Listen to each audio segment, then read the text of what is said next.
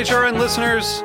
As we celebrate our 15th year, we are deepening our commitment to giving voice to the next generation of food systems storytellers, and we need your help. Our internship and fellowship programs help activate new possibilities for underrepresented and underestimated young people through experiential journalism, audio engineering, and production training. Through these unique programs, HRN helps food equity stewards build essential workforce readiness skills that expand their potential and foster economic mobility. Please consider supporting these critical programs. And with a minimum donation, you can be entered to win a dinner for two at an amazing restaurant in one of 8 cities and tickets to a concert at a great venue in one of those cities. We have incredible partners across the country who have donated, as they also share our passion for helping to educate the next generation of food systems storytellers. Check out heritageradionetwork.org/15 to donate and enter to win today. That's heritageradionetwork.org/15 to donate and enter to win today. And make sure you donate before March 31st. Thank you.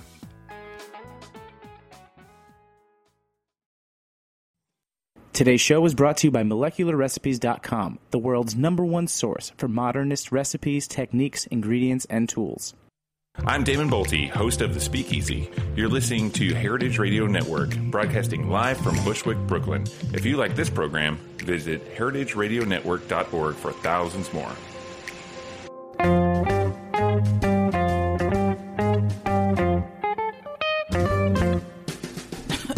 Hello and welcome to Cooking Issues. This is Dave Arnold, your host of Cooking Issues, coming to you live on the Heritage Radio Network in Roberta's Pizzeria in Bushwick, Brooklyn. Joined as usual with Nastasha the Hammer Lopez and Jack in the engineering booth today. How you doing, guys? Isn't it our 200th? No, not yet. No, because we skipped last week. Oh. This is like, what is this, 99 or I have 98? to pull this up No, it's now. on 98. No, it's either 198 this is or 99 today. Oh, 199. 199. 199 episodes. And we're on next week, right? Yeah, well, I mean, you tell us. Mm-hmm. Oh, nanny, poo-poo. I forget what we were... Oh, yeah, we had... What should we do for 200? I don't know. Like, as people... like. By the way, should you have any questions, I have a lot. I know I have a huge backlog, people. I don't want to hear it. We might have to do a catch-up before 200. Ooh. Well, then that would technically be 200. I would upload it, and it would be 200, you know? So you're saying we have to do a catch-up after 200? Right. All right, listen. Will there be champagne next week? Yes. Oh, now Stas is going to show up. That, yeah. I just confirmed. Stas is... You know what Stas told me? I show up. I'll just be right before the present. show, Stas was like, you know what? I'm just not going to do it anymore. I'm not going to show up. And then she's like, oh, whoa, what? Champagne. And listen, now here's the question. Are we actually talking champagne? Who do we I have? don't think it matters. Are you any bubbly? Yeah.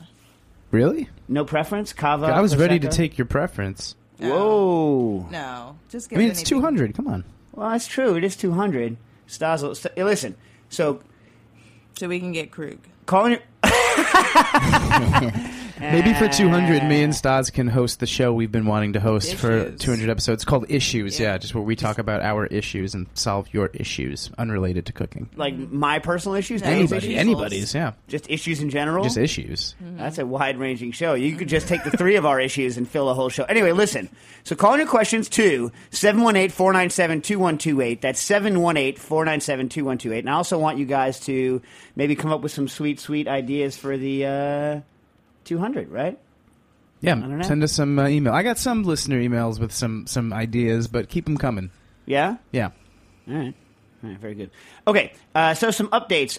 We had M. Rack on the... He is at Test Tube Waltz. That's his or her. Actually, I don't know. M. Her. At Test Tube Waltz wrote in because someone had asked about how to suspend citrus oils. Remember this question a couple weeks back?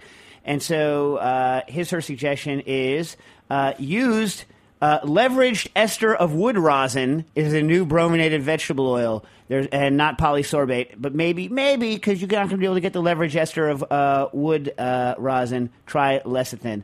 And also, cyclodextrin might work to carry citrus oil and is clearer. The carrying capacity is lower, however. So there you go. That's a follow-up for, I forget who it was that asked about that, but I love it when people follow up on the Twitter. I try to read it back. And then we had someone tried to ask about mushroom oil. Remember that one? Someone's going to make mushroom oil because they couldn't have the mushrooms necessarily, I think was what it was. And I forgot, I'm sorry, whoever tweeted this into me, I forgot to copy who it came from, but at I think this was at Clef's, maybe. Maybe this was at Clef's did this. To make mushroom oil, take a neutral oil, dry mushrooms in a 2-to-1 ratio. Blend for about 8 minutes until very fine. Cook at 80 degrees Celsius for 24 hours in a water bath. Strain it or don't. It's up to you. Strain or don't. I don't know where they come from. So that's how I assume they sound like. In my head, that's how everyone sounds like until I hear you. Pretty much right, Stas? Yeah. I know. Okay. I feel like I need to answer Max's questions about outdoor kitchens because, like, it's been like, I don't know, a month and a half or something. So I want to build an outdoor kitchen with a big barbecue. Not the right time of year in our part of the woods, by the way. So, like, I'm definitely going to. But anyway, okay. I'd like to build an outdoor kitchen with a big barbecue, a smoker, and maybe a rotisserie. You like rotisserie, Stas? Yeah. You like rotisserie cooked things? What about you, Jack? Are you a fan of the rotisserie? Oh, yeah. Why is it? Do you know why the rotisserie is good? No. Okay. I would assume because it's even.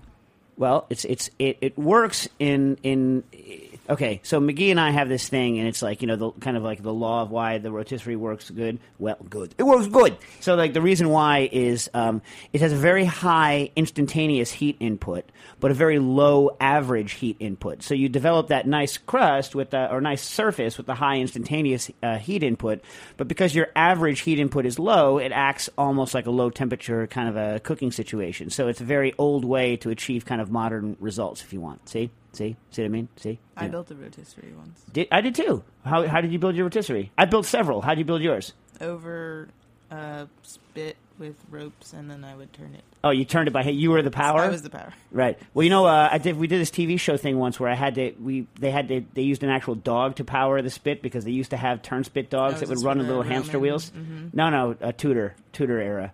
Oh, this was Time Machine. Time Machine Chief. Yes. But also, like, I built a rotisserie once that fit into my salamander, but I had to pull out the grease dripping tray, otherwise the chickens wouldn't fit into it. And I was like, you know, I don't want to just do Cornish hen, so I got to do the chicken, so I had to drop it down and get rid of the grease tray. But the best rotisserie I ever did, you know what the problem with rotisserie motors is?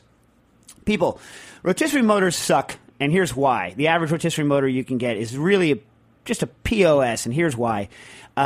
They don't have zero backlash gears. So what's happening is a rotisserie needs to spin slowly. Let's say it does, I don't know, 3-4 RPM, something like that, 4 RPM, right? Let's say it, around there. I don't know. I got to look it up. But anyways, so you put the shaft on it, and you've weighted your whatever, hopefully, so that it doesn't, so that it's even and doesn't, like, you know, move around on your skewer, on your spit too much, right? Now here's what happens. You never, ever, ever load it exactly right. There's always some sort of imbalance. So what happens is the motor goes, you've heard them, right? Mm-hmm. And then it gets to the point where that top load goes over, and then it goes into free fall for, you know, a good like 7-8 degrees, and it goes ka-chink, and then it goes again as it goes around, and you can hear it. And so what's the problem with this? Well, one section of your thing isn't getting hit for the same amount of time as the rest, which is stupid. But also, it puts, like, not only did it start out imbalanced, but it puts a ka-chink, ka-chink, ka-chink load on it every freaking time it spins around. And so every freaking time it spins around, it has a little bit of force added to it, and as it gets more and more soft or cooked or, you know, hot, it has a tendency to spin out. So you get all these things where it runs all right for a while and then craps out on you unless you're used to it and do a really good job, or you have the side, you know what I'm talking about, the side chinks that really sit in there and really crush that stuff. Mm-hmm. I hate that. I hate it. And so, you know, the first rotisserie I ever built, I used a zero backlash, really expensive motor because I stole it. Like, we had like a pile of motors that the Columbia University had, and they didn't know because like they were shutting this department down. So there's a huge pile of motors there. So we used a sweet old Bodine motor with an awesome gear shaft, like a long thing. We cut a 55-gallon drum in half, incinerated all of the carcinogenic paint off of it so it was dry. Cut a sheet of expanded metal in half, 4x8 sheet of expanded metal in half that we also stole. Put it over the thing, welded some legs on it, and put like a giant pig on this rotisserie. It was awesome. And you know what? That motor had no backlash. Anyway, so in terms of rotisseries, what I would suggest is either hire Nastasia to come and be the power for the rotisserie, but Stas, some of these things cook a long time. I know. You know what I mean? I know. Yeah. What about you ever do the vertical one, the No. fireplace with the spinning thing where you use no? Anyway. Hire Nastasia to come, and, you know, she gets her energy This from was a long time ago. from spite and hate. So you'd have to, like, you know, if you stand there, then I'm sure she'll have enough Back energy. then it was energy from happiness. Oh, Mom. But get a zero backlash motor when you're making a rotisserie. And the other thing is, if you're going to have a rotisserie there that's powered, you're going to need to obviously get electricity. Now, there's two kinds of kind of outdoor kitchens. Now, the question actually was, do I have any good literature and or blogs on the subject that I can recommend? Answer, no, because I haven't done like the full research on it. I've been researching right now just what's the best way to pour the concrete for the slabs, the refractory bricks, and things like this. So I've been looking at individual things because remember, in my outdoor, so there's various kinds of outdoor kitchens. Outdoor kitchens are extremely popular now. So even like Quikrete, the concrete people, have a book that they put out that shows you, how to lay it out and do the coursing and stuff to build it. But most people fundamentally want just an outdoor kitchen, i.e., they want their fridge, they want a bunch of stuff, electric and gas at it. I'm going to have gas there as a gas assist for the fire pit, but I'm primarily building an outdoor wood-fired kind of cooking station, and not like maybe a traditional one. Except for I am going to have gas to it to run the gas assist and to run the deep fryer, which is going to need to be covered because my deep fryer is going to be outside in Connecticut. So I don't have anything right now, except for, like I said before, I'm going to build a Criticula, which is the Roman style thing, like a high heat surface, a bread oven, a tandoor, and a fire pit. Maybe I'll build a rotisserie thing into it, and I will probably want a fridge, right? Mm-hmm. And a fryer. You want a fridge? Because why? Because you need a fridge. Because why not? And work surfaces. So as I do it, I will talk more about it on the show, but I don't have any specific references right now. But obviously, I love telling people where I get ideas. So as I do it, I will come up with information. And it's too cold. You're in Sweden, for Christ's sakes. How are you building an outdoor kitchen in Sweden right now? Although I remember when I went to Stockholm, I think I talked about this on the show, I went in January or February, January, and the people in Stockholm were so baller because they're sitting outside in Stockholm in the wintertime having drinks, and everyone just has blankets on, like giant blankets, and they're standing under heat lamps outside, and they're like, what? Anyway, so Swedes, love them. Okay, Jesper, you also wrote in a question from Sweden on rotovapes, but it's long and complicated, so I'll get to it later, and it's about chilling. So did I answer that one already, actually? I don't know. Jack will figure out whether I did. Stephanie don't think so. I don't You don't think so? All right, Stephanie wrote in from Sydney, Australia. You ever been to Australia? No, you know this. What about you, Jack? I have not, no. No, I want to go to Australia someday. I want to go to New Zealand someday in Australia. So far away. So far. I'm Stephanie from Sydney, and I love listening to your podcast. I have a slow juicer that I use almost daily. Slow juicer sounds like a dance, doesn't it? Slow juicer. Sure. Yeah. Over the last year, a white film has built up all over the internal surfaces, even though I wash it properly every time. I've been trying to look up what causes this and how to get rid of it. Most articles on the internet tell me it is caused by the oils in the fruit and the vegetables, and to clean it with a bicarbonate plus vinegar solution. So, it's just making foaming, right? Bicarbonate, whatever.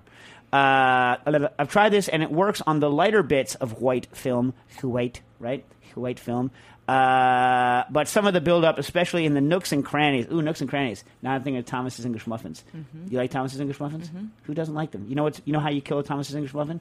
Slice that sucker in half with a knife so that you cut all the crannies. You got to fork split them. Yeah, it's got to be a fork. Got to be fork split.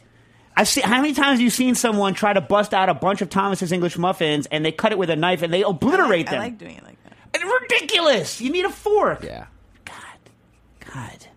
Makes me so... And my blood boils. People do that. It's crazy. Okay. Where was I? Nooks and crannies. They crap. And the nooks and crannies are a lot more stubborn. They wouldn't be if Nastasia did it because they'd just be sliced flat. Anyway. Okay. It also takes a lot of bicarbonate vinegar to get anywhere. Another website says to rub extra virgin olive oil on it. Something about oil dissolving in oil, like oil on oil action. You like that stuff? Mm-hmm. Okay. But this only works superficially. Once the plastic bits are clean and dry, the white film is still present. No one likes a white film. I'm wondering if you have any idea what causes this and if you have any better way of getting rid of this stubborn juicer scum. Thanks.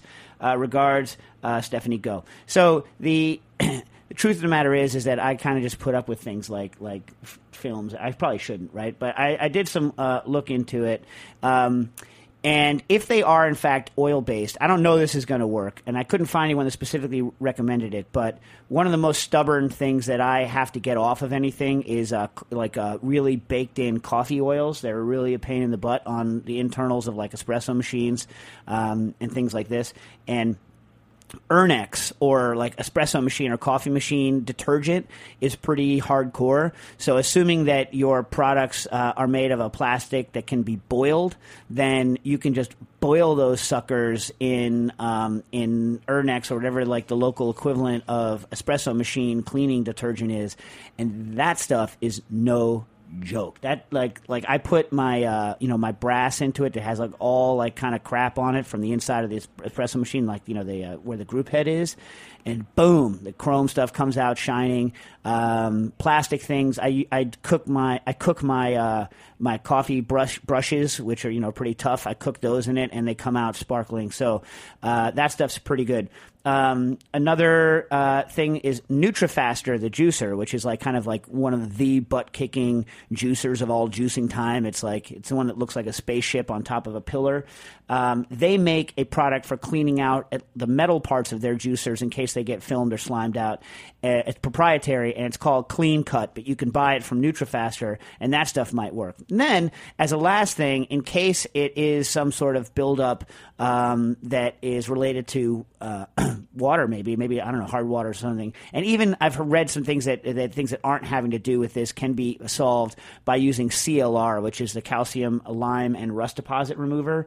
And like maybe there's something in there that's attacked by that. So give those three things a try and let me know what happens. Right? Mm-hmm. Yeah. Alex writes in. I don't think do we talk about Wondra? No. Wondra. Hello, Nastasia, Jack, and Dave. Thanks for the show and everything else. I've listened to just about every back episode over the past 2 years, and I haven't heard you comment about pressure cookers that don't leak any steam as being better, but I cannot recall ever hearing why. I have some guesses, but would rather hear your reason.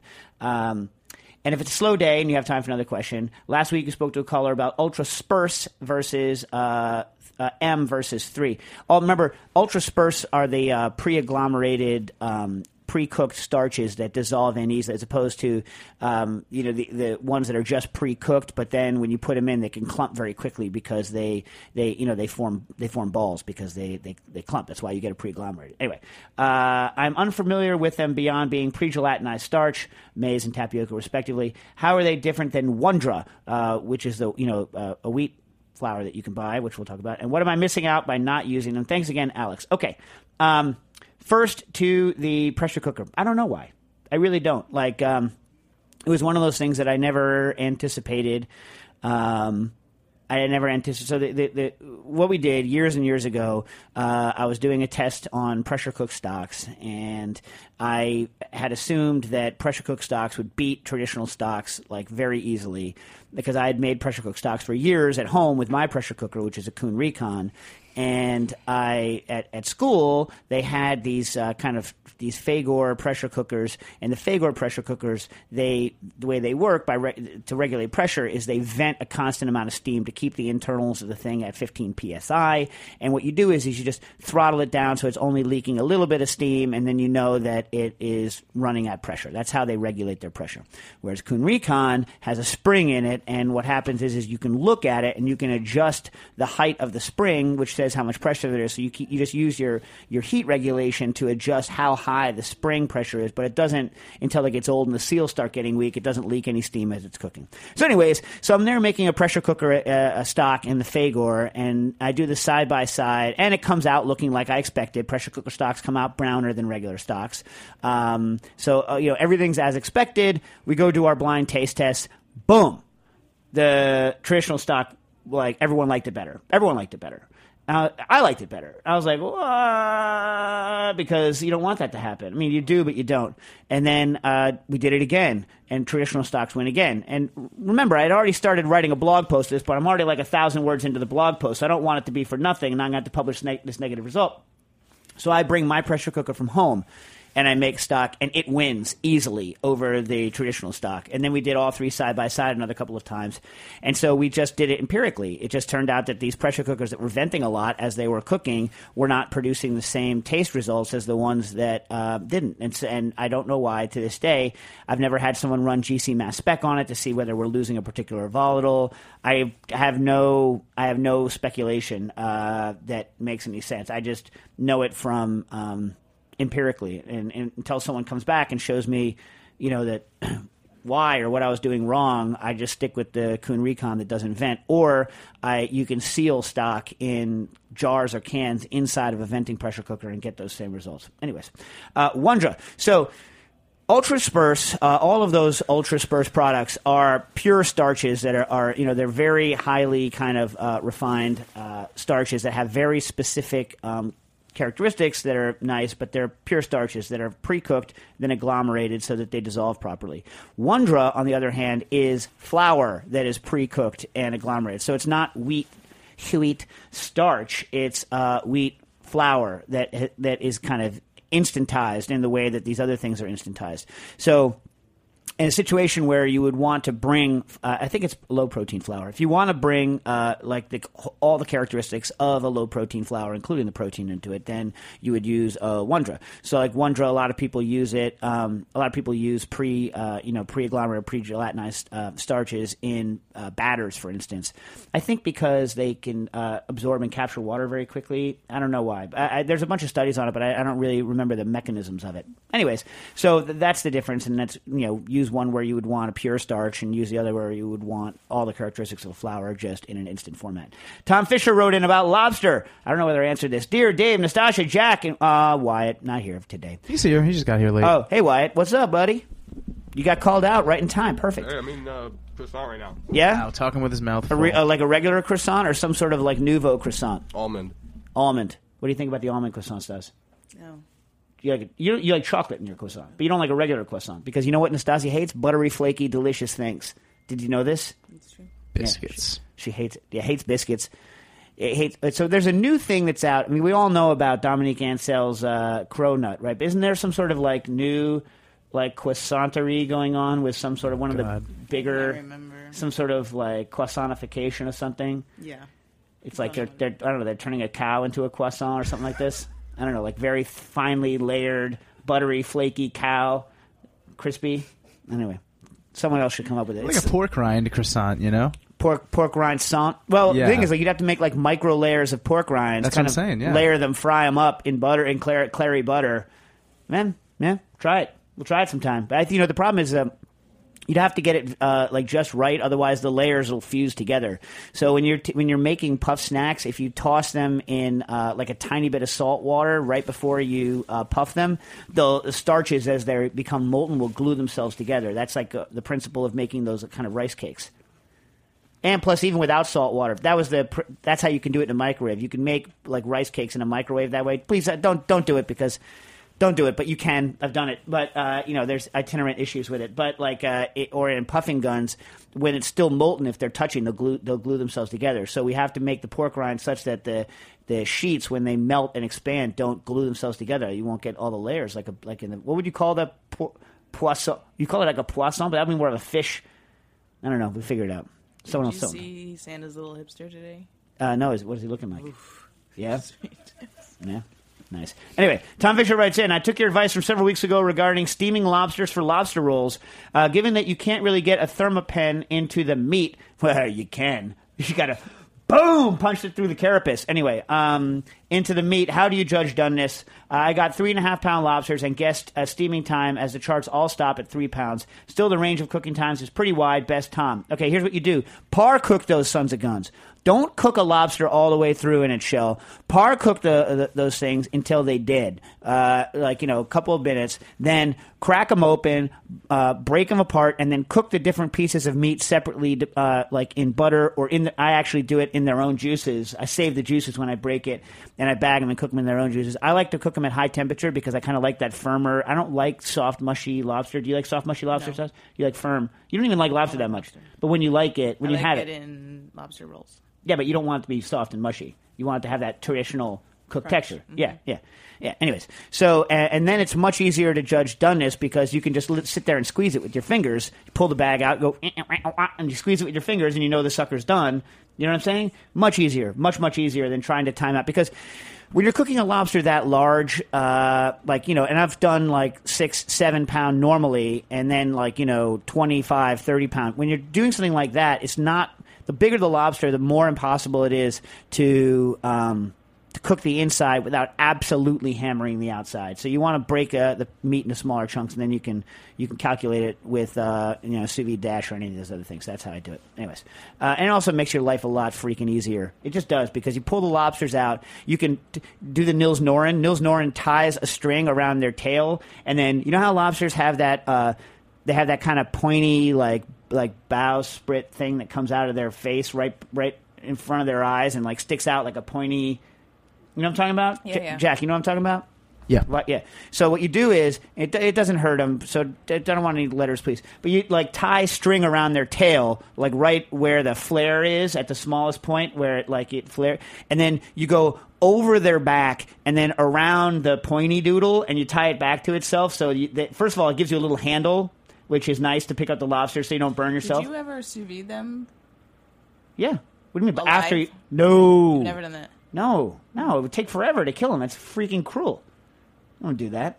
Anyway, so you take and you tie their nose to their and then their tail stays straight. So it's an alternative to the just shove skewers through its tail while it's alive or the knife kill and then skewer it and kill. So it keeps their tail straight. Par cook them, throw them in ice water to stop the cooking. Then you break them, and then you can take the meat separately and cook each piece to its own perfection. Yes. Yes. But you got to make sure to cook it enough on the par cook, depending on the thickness, like a minute and a half, 2 minutes. Otherwise, the claw is a gooey mess and you can't get it out. Gooey mess. You know what I'm talking about. You never wrote that article. What article? On killing them softly. Well, maybe that's what maybe it'll be my next book. Mm-hmm. Who knows what my next book's going to be about? Tomorrow. I have a meeting with my publisher tomorrow to talk about my next book. I'll tell you what, people, it will not be about cocktails. David wrote in. You want to take a quick break? Yeah. Okay, quick break. Let's do it. We'll come back with some cooking issues.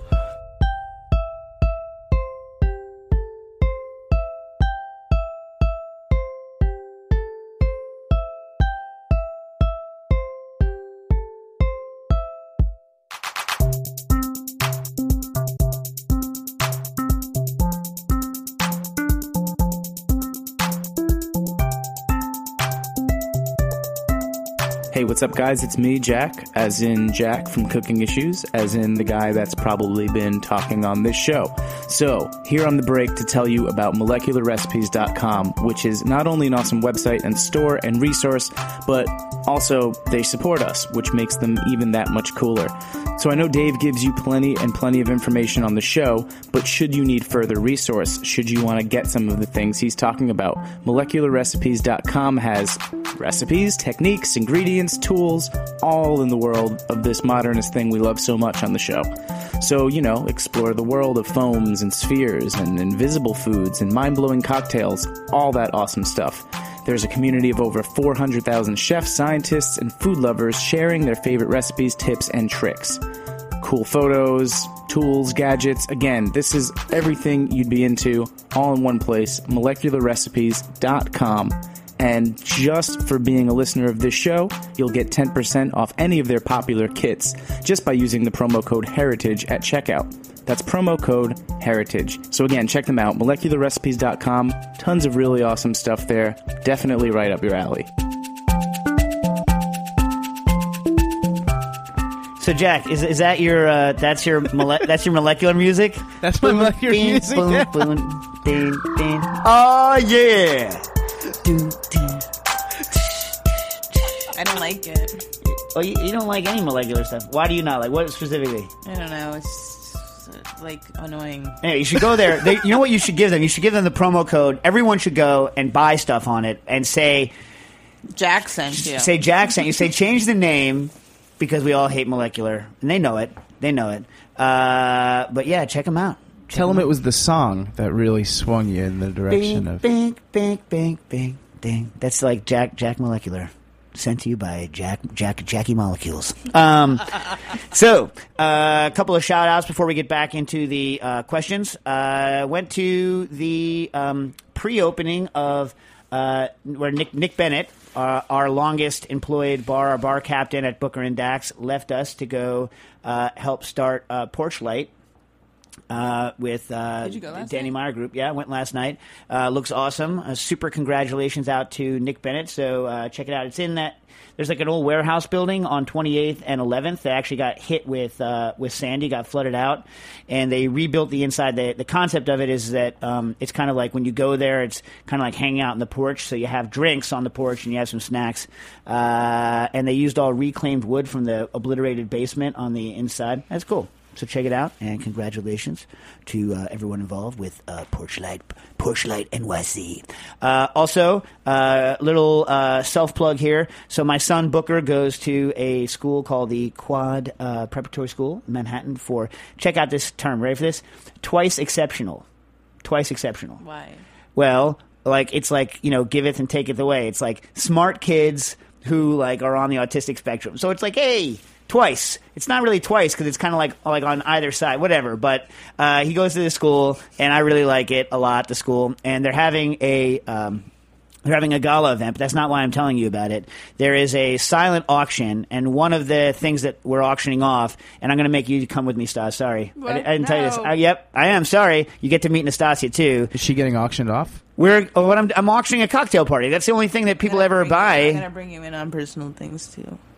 You do all the time. Remember when I helped you move your freaking house in a freaking zip car? That was a long time Yeah, but ago. I win forever for that. No, you don't. No, you don't. Nastasia rented You don't a win tiny truck, by the way, and was like, "Oh, we're moving a couple of things," and she's moving from like a fifth floor walk up to another fifth floor walk up. Got a freaking zip car that was too small, It was not- such that we it was had to a like zip truck. we had to bungee cord ourselves to the freaking bed of it, along with her fake fireplace.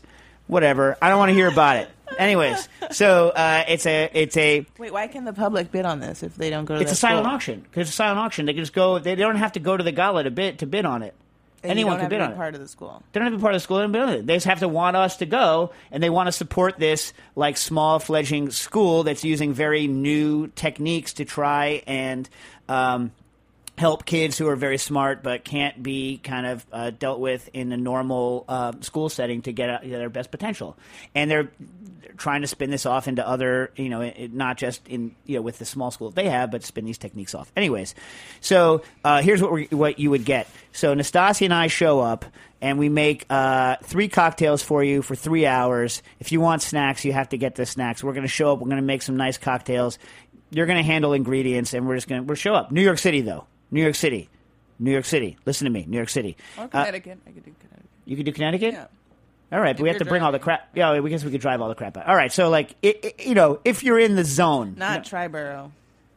I mean, not Tri-State. not try. No. And she's like, I won't go across the Triborough Bridge. Of course, no. We take 3rd Avenue in Willis. What are we paying money to get out of our own freaking city? No. For those of you that drive up 95, you know what I'm talking about. So anyway, so we're having a cocktail party. They're auctioning it off. You can bid on it if you like. And the website is https://www.biddingforgood.com. This is a lot of stuff. /breakthroughs. Breakthroughs, plural, not just one breakthrough, multiple Do breakthroughs. you have, what's it called? Double the knowledge or whatever? What do you say? mean? You'll have twice Twice, exceptional yeah. cocktails. Whatever that means. Twice exceptional. Hey, we even give you a choice. Usually we do like a stirred, we do a shaken, and then a lot of times a carbonated we do. Up We do- to 30 people, right? Yeah, 30 people, 3 hours. We show up. You get to see Nastasia's vegan face. I'll bring some vegan stuff to have her eat it. You can see the face. Right? Nope. Come on. No. Depends on how much they bid. Right? Nastasia will bring or not her A game. her A game depending on how she feels in any particular situation. But you know what? If someone from the radio show bids on it, it means it's a real honest to God food person, and so we're going to have a good time. It's not just someone who happens to have a lot of money but doesn't care. I think people who have a lot of money are fine, too. Yeah, but not if they don't. We've done events before where they just bought it because they got strong-armed into buying it, and we show up, and it might as well just be someone pouring beer and handing out white wine, too. Those aren't fun. mean, I like beer and white wine like the next guy, but I don't need to. You don't need Nastasia and I to come pour that stuff. But if the price is right, we will. Okay. David wrote in about coffee. Hey, Dave, Nastasia, Jack, how are you? I've just listened to the latest cast. I wanted a couple things about Dave's half-mocking suggestion. Wait, did you really call it a cast? Cast. Yes, we are the cast. Short for podcast? I like that. Oh, I thought cast. it meant, like, No, yeah, you're flavors. right. It meant podcast. By the way, we're going back to, remember when Johnny was on and we were talking about coffee and sieves? Yeah. This is how far behind we are. That's what this is in reference to. All right? So, Johnny from the Underground Cuisine Collective in Wisconsin was here, and we were talking about using sieves in fractions of coffee to get specific, because we're talking about grinders and how the particle size distribution in a grinder is very important in the taste of coffee. That's what we're talking about. I wanted to add a couple things about Dave's half-mocking suggestion that baristas should stack 2 or 3 lav sieves together to get a uniform profile for the ground coffee. In the average or even fancy coffee shop, that's not practical, of course, but I know some people who compete in brewed coffee championships actually do one better. Last year, I was at the World Brewers Cup, and I know that during their exhibition, one competitor described how they use 4. They discard the top, middle, and bottom piles, and only keep the ones between the first and the second and third and fourth fractions. Other contestants picked the beans one by one before grinding them, or created their own water by dissolving various minerals into deionized water, a la Kevin Liu's Craft Cocktails at Home. Good book, go check it out. The rationale behind the sieve stack. Now I'm thinking of Reggie Watts. The sieve stack, but it's you can't say it on the radio, was that by having 2 controlled ranges of particle sizes in a single extraction, they were able to better control flavor profile, acidity extraction, and so on. Also, Johnny Hunter was right when he said that 2 uniform of particle size range makes for a comparatively less complex cup, in the same way as brewing methods that keep relatively uniform brew temperature and or concentration do, e.g. reverse aeropress, French press, or relatives. A great, not just good cup is about carefully controlled over and under extraction. Oh, by the way, I have also put caustic soda on the tip of my tongue. Nomen omen, it seems. Cheers, David. Yes, it's Italian, so you got it right last time, right? David in Italian or Davide? Davide. You said Davide. Davide, is that right in Italian? So I got it right last time, so it's Davide was right. So sorry I ruined it at the beginning because it's Davide now. Anyways, good. I love follow-ups like that. Don't you like when people send us follow-ups? Yep. So I was like, nah, I really don't care. I don't care. From Mr. Gadwa regarding the CVAP. We didn't do this yet, right? I pinged Dave on Twitter a few weeks back about CVAPs. CVAP is, by the way, was the oven invented by Mr. Winston to help the Colonel Sanders, who was a real human being, figure out how to keep Kentucky Fried Chicken in good condition over the course of a long time while it's sitting after it's fried, assuming they're not crushed in business and they're frying like as fast as they can serve it, which is how you want. That's how Popeyes does that stuff. They just are frying stuff all the freaking time. You ever notice that? No. Do you like Popeyes fried chicken? I haven't been there in a long time. Do you enjoy it? I think I do. Jack, do you enjoy Popeyes I fried actually chicken? really like Popeyes, yeah. Popeyes is delicious fried chicken. It's really I'm not good. trying to insult Kentucky Fried Chicken here. I'm It's just better. Okay. Wyatt, what are your thoughts? Both good. What's up, diplomat? Just move to Washington. Get your diplomat on.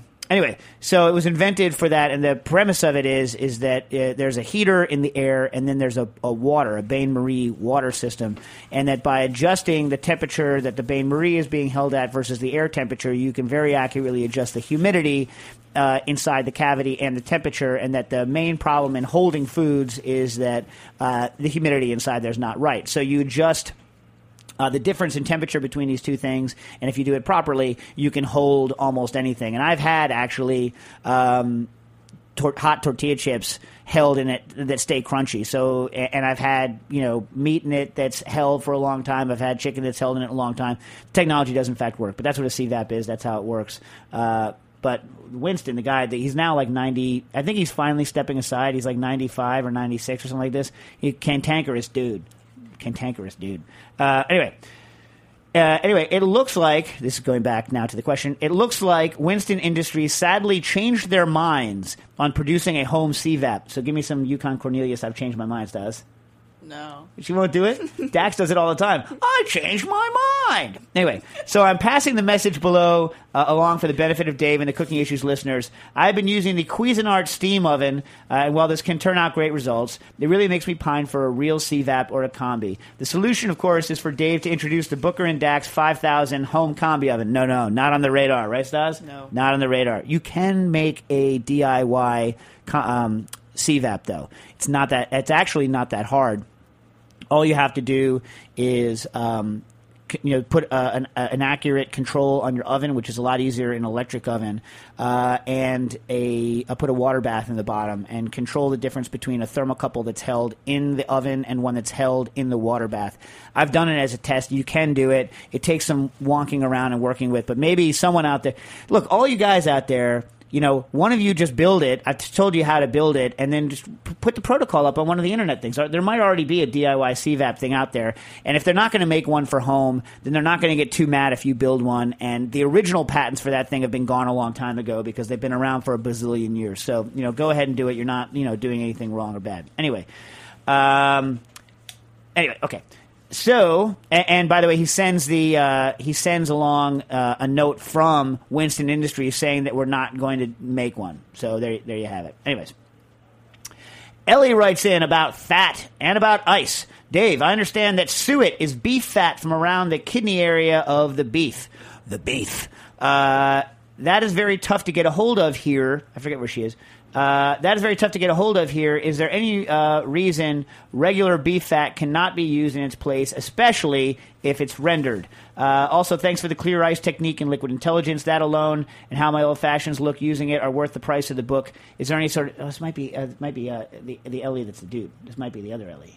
Anyway, also, thanks for the clear ice technique and liquid intelligence. That alone and how my old fashions look using it are worth the price of the book. Is there any sort of shelf life or freezer life, I guess, on the clear ice that I've made?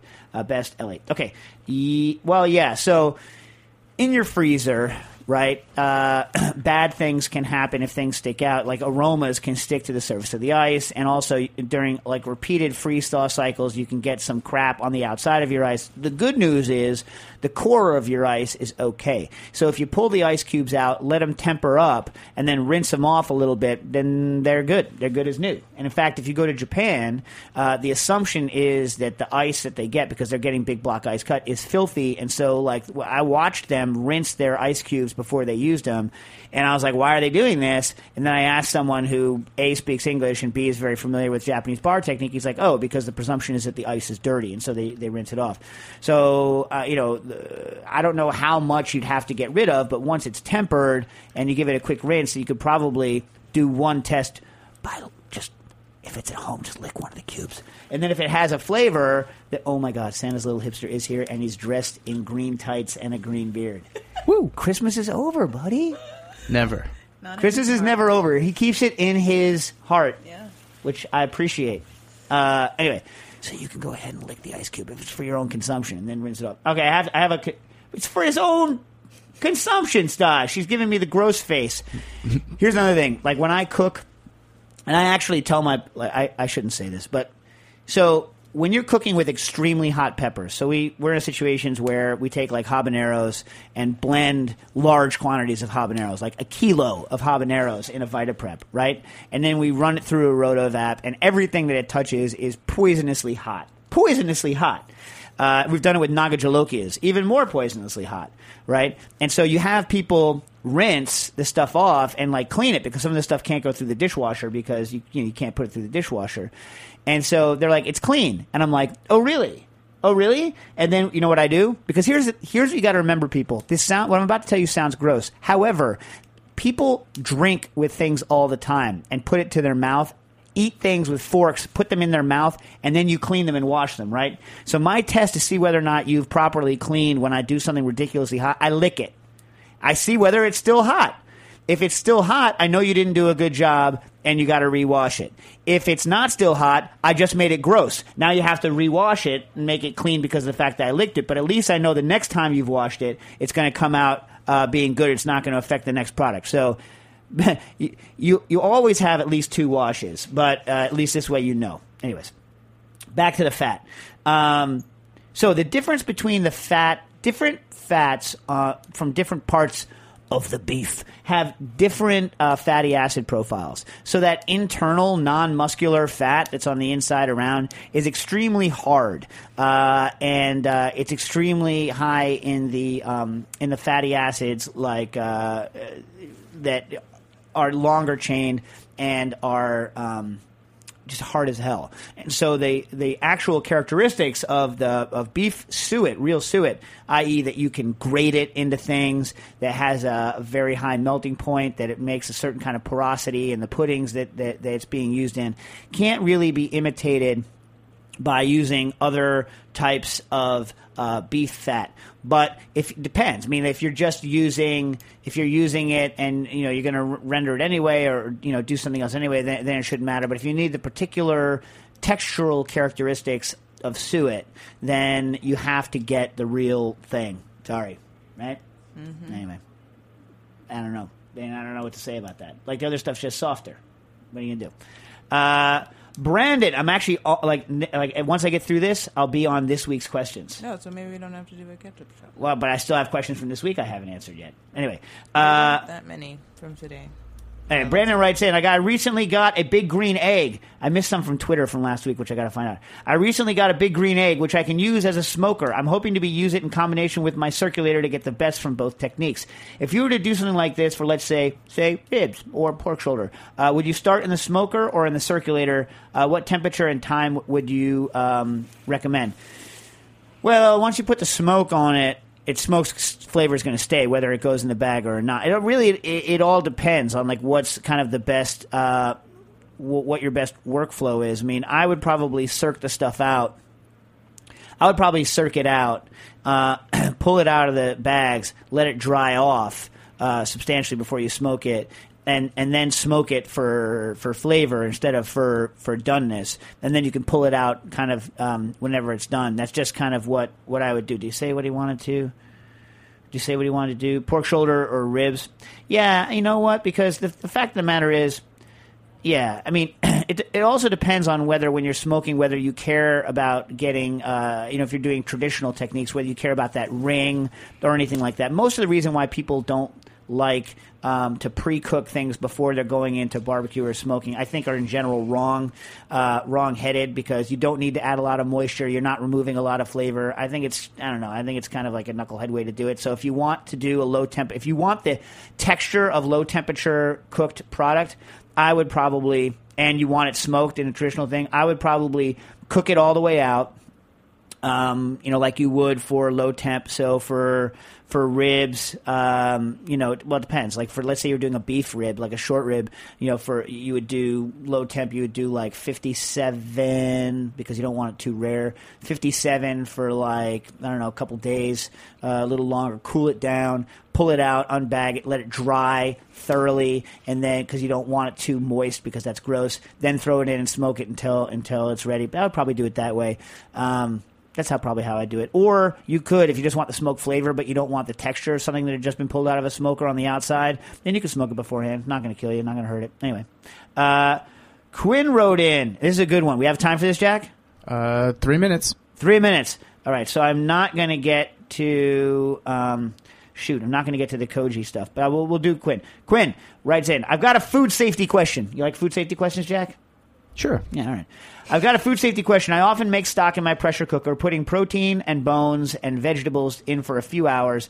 I don't even do that. I'll do like an hour. I never do it longer than an hour in the pressure cooker. Second ring, 15 psi. Anyway, when I'm done, I strain the solids and let the stock cool. I am not a restaurant with an ice machine, so I can't really put the container on ice to cool rapidly.